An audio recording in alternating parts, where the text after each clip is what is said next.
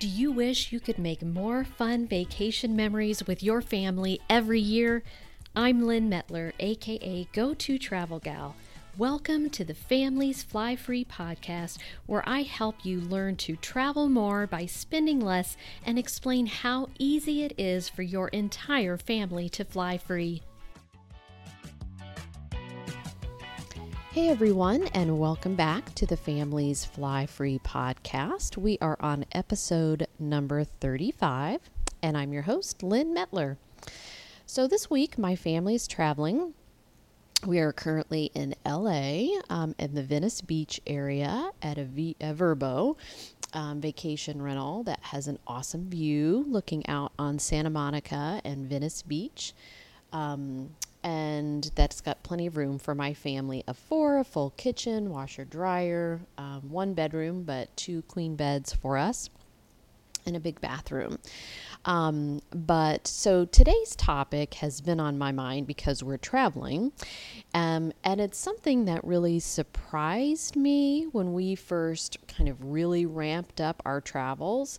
And so I wanted to share it with you today because as you learn how to fly free, you're probably going to experience the same thing that we did. So I want to prepare you for this and give you some strategies for how to handle it. And what I'm talking about is when people think that you travel too much. And believe me, they are going to think that, and they are going to judge you, and they are going to roll their eyes when you tell them whatever the next trip is that you're taking. Now, this I first started thinking about this here lately because I was on a conference call with an online platform that I use, and we needed to schedule another call. And I said, I'm going to be out of the office for the next 2 weeks traveling. So my colleague who was on with me, she can do the next call with you. And the person leading the call went, wow, like their jaw dropped that someone would travel for 2 weeks. And so my colleague said, well, we're a travel company. And so we do a lot of traveling. And, to us, this is normal. So amongst my team, we are all constantly traveling. So we're used to that and needing to fill in and see who can work while they're traveling and not, etc. But to other people, this isn't the norm. And even if you've been involved in Miles and Points for a while, you may feel like this is a little bit more normal because you're in communities and reading blogs and listening to podcasts about free travel and flying free. But I'm here to tell you, most of the world does not know this. You are in a small group. I come across people every single day for whom this is a very novel concept. And it certainly was for me when I discovered it back in 2015. I had no idea that you could collect frequent flyer miles without flying. I've talked about that before, but that was the big eye-opener for me. I just thought you had to fly in order to collect frequent flyer miles, because that's what they're called, frequent flyer miles. But once you learn this secret that actually there's all kinds of other ways without even leaving home to collect all your miles and then never have to pay to fly, use them instead to pay for all your flights. Not many people know that. So when we started traveling a lot, we literally went from taking one car trip a year, and maybe every now and again, my husband and I would take a trip, just the two of us. But it was very, very rare. Travel for us was a very special. We couldn't afford to do it very often, so it was a very big deal when we did travel. We then went from one car trip a year to 6 flying trips a year, all 4 of us. And then maybe my husband and I would do one on our own still every year.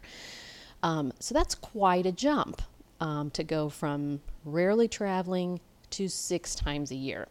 And so the people around you, your family, your friends, that's a big transition. And they're going to, many of them, let's hope some of them think it's amazing that you can travel this much, right? But we definitely have experienced, continue to experience people kind of looking at us and rolling their eyes when they hear us say we're taking another trip. That, where are you going now? Is kind of the reaction we get a lot. And so that can be difficult. And I want to give you kind of some skills that I've learned just for life in general that you can apply to this situation. So I'm a fan of Brooke Castillo and the Life Coach School podcast. So it has nothing to do with travel, but it's all about kind of living a better life and how you have control over that with what you're thinking. It's nothing what they call woo-woo or new age or anything like that. It's all, I think, very logical, and it makes complete and utter sense actually it's quite simple concept once you understand it. But the idea is basically that there are circumstances that happen in life, facts, events, people say things, people do things, things happen, right? And they're not good, they're not bad, they just are facts, they just are. It's what we think about them that causes what we feel. So basically, there are events, there are thoughts about events, and the thoughts you have are what create your feelings. And then you kind of go down the line. Your feelings create your actions. So if you're feeling bad or down, you're not going to take a good action, right? And your actions ultimately create the results of your life. I'm going over this very quickly, but I encourage you to give her podcast, especially the earlier ones, a listen if you want to learn more about this concept. But if you apply it to this situation, Brooke talks a lot about just letting people be who they are, because we can't control other people. We can't. If we could, that would be amazing, right? We could make them do everything we wanted, but we can't. People are going to do what they're going to do, and just let them, and you control your thoughts about what they're doing. So if someone has the thought, you travel too much, and a lot of people are going to think you're spending a lot of money on all of this, and that's a crazy way to spend your money. Or, they're going to be like, your kids are gone all summer and they think your kids should be doing other things instead of traveling. Or, there's going to be a lot of judgments made about what you're doing. When that's up to you, it's your life, it's your family, you get to choose. But if you can think about what your thoughts are about what these people are saying or doing. So if your thought is, oh, they shouldn't judge me, or who are they to talk? They spend their money on cars, and that's not a good thing to spend your money on. Travel's a much better way to spend your money. If you go down the road of those kind of thoughts, that's going to create negative feelings in you. And we want you to enjoy your travels, not have negative feelings about what other people think about your travels, right? You've worked hard to learn how to master this art of flying free so that you can take your family on all these amazing, we all understand the value of travel, right? So we don't need to sell ourselves on it. We know how important it is to us. We know how priceless it is to make these memories with our families that they can take with them for the rest of their lives. The impact this has on our kids and their ability to, have a more open mind and view of the world and different cultures, so they're not living in such a bubble. We know all the amazing reasons to do this. We're not trying to convince anyone else. We're doing it because we choose to do it. So I try to go into a place of empathy when I start to have a negative thought about what someone says or does. So I try to think, can I relate to how they feel? And if you can get yourself there, like, okay, if I was watching a friend of mine go from not travel to traveling a ton and I wasn't traveling a ton, can I understand? Maybe I'd be a little jealous, or maybe I would think that was really weird, or maybe I would think, well, where are they getting the money to do this? So yeah, I can understand where they're coming from. I'd probably feel very similarly. And if you can come at it like that, then you can have more empathy and compassion for how they're feeling, and you can just kind of let it go. Like, oh yeah, I get that, it's not the case, so whatever, they can think whatever they think and move on instead of sitting in a negative tailspin about it. which is very easy to do. We want to be defensive and automatically prove that the way we're doing things is right, or right for us or whatever. You can just let them have their thoughts, let them say what they say, let them roll their eyes, and then just move on. But I just wanted to talk this through because it is a real thing that you will experience over and over again, and it doesn't seem to get any better when we've been doing it now for 6 years, and we get all range of responses from people. You can take the tactic, if they're open to it, of explaining to them what you've learned how to do, and turn it into like an exciting conversation of, I know, like, can you imagine like what all this would cost? But I don't know if I've told you, but we have figured out, we've been in this membership program, we've been reading up on, we've been studying, this really easy way to always have miles and points to pay for our flights for our whole family. And, we wouldn't have been able to do this if we hadn't figured this out. Do you want me to show you kind of the beginning steps of how to do this, or introduce you to some programs where you can learn some more? And in my membership program, I offer a 50% referral fee for anyone who signs up using your referral link. And so that's a way you could actually build a business by helping others learn how to do this as well. You can introduce them to my program and our simple, proven formula of how to do this, and you can walk with them down that path, if they're open to it, of course. There's going to be some people who just don't value travel, or they don't value travel at this stage of their life. And so that's fine. You can try to introduce them and then move on if they don't have any interest.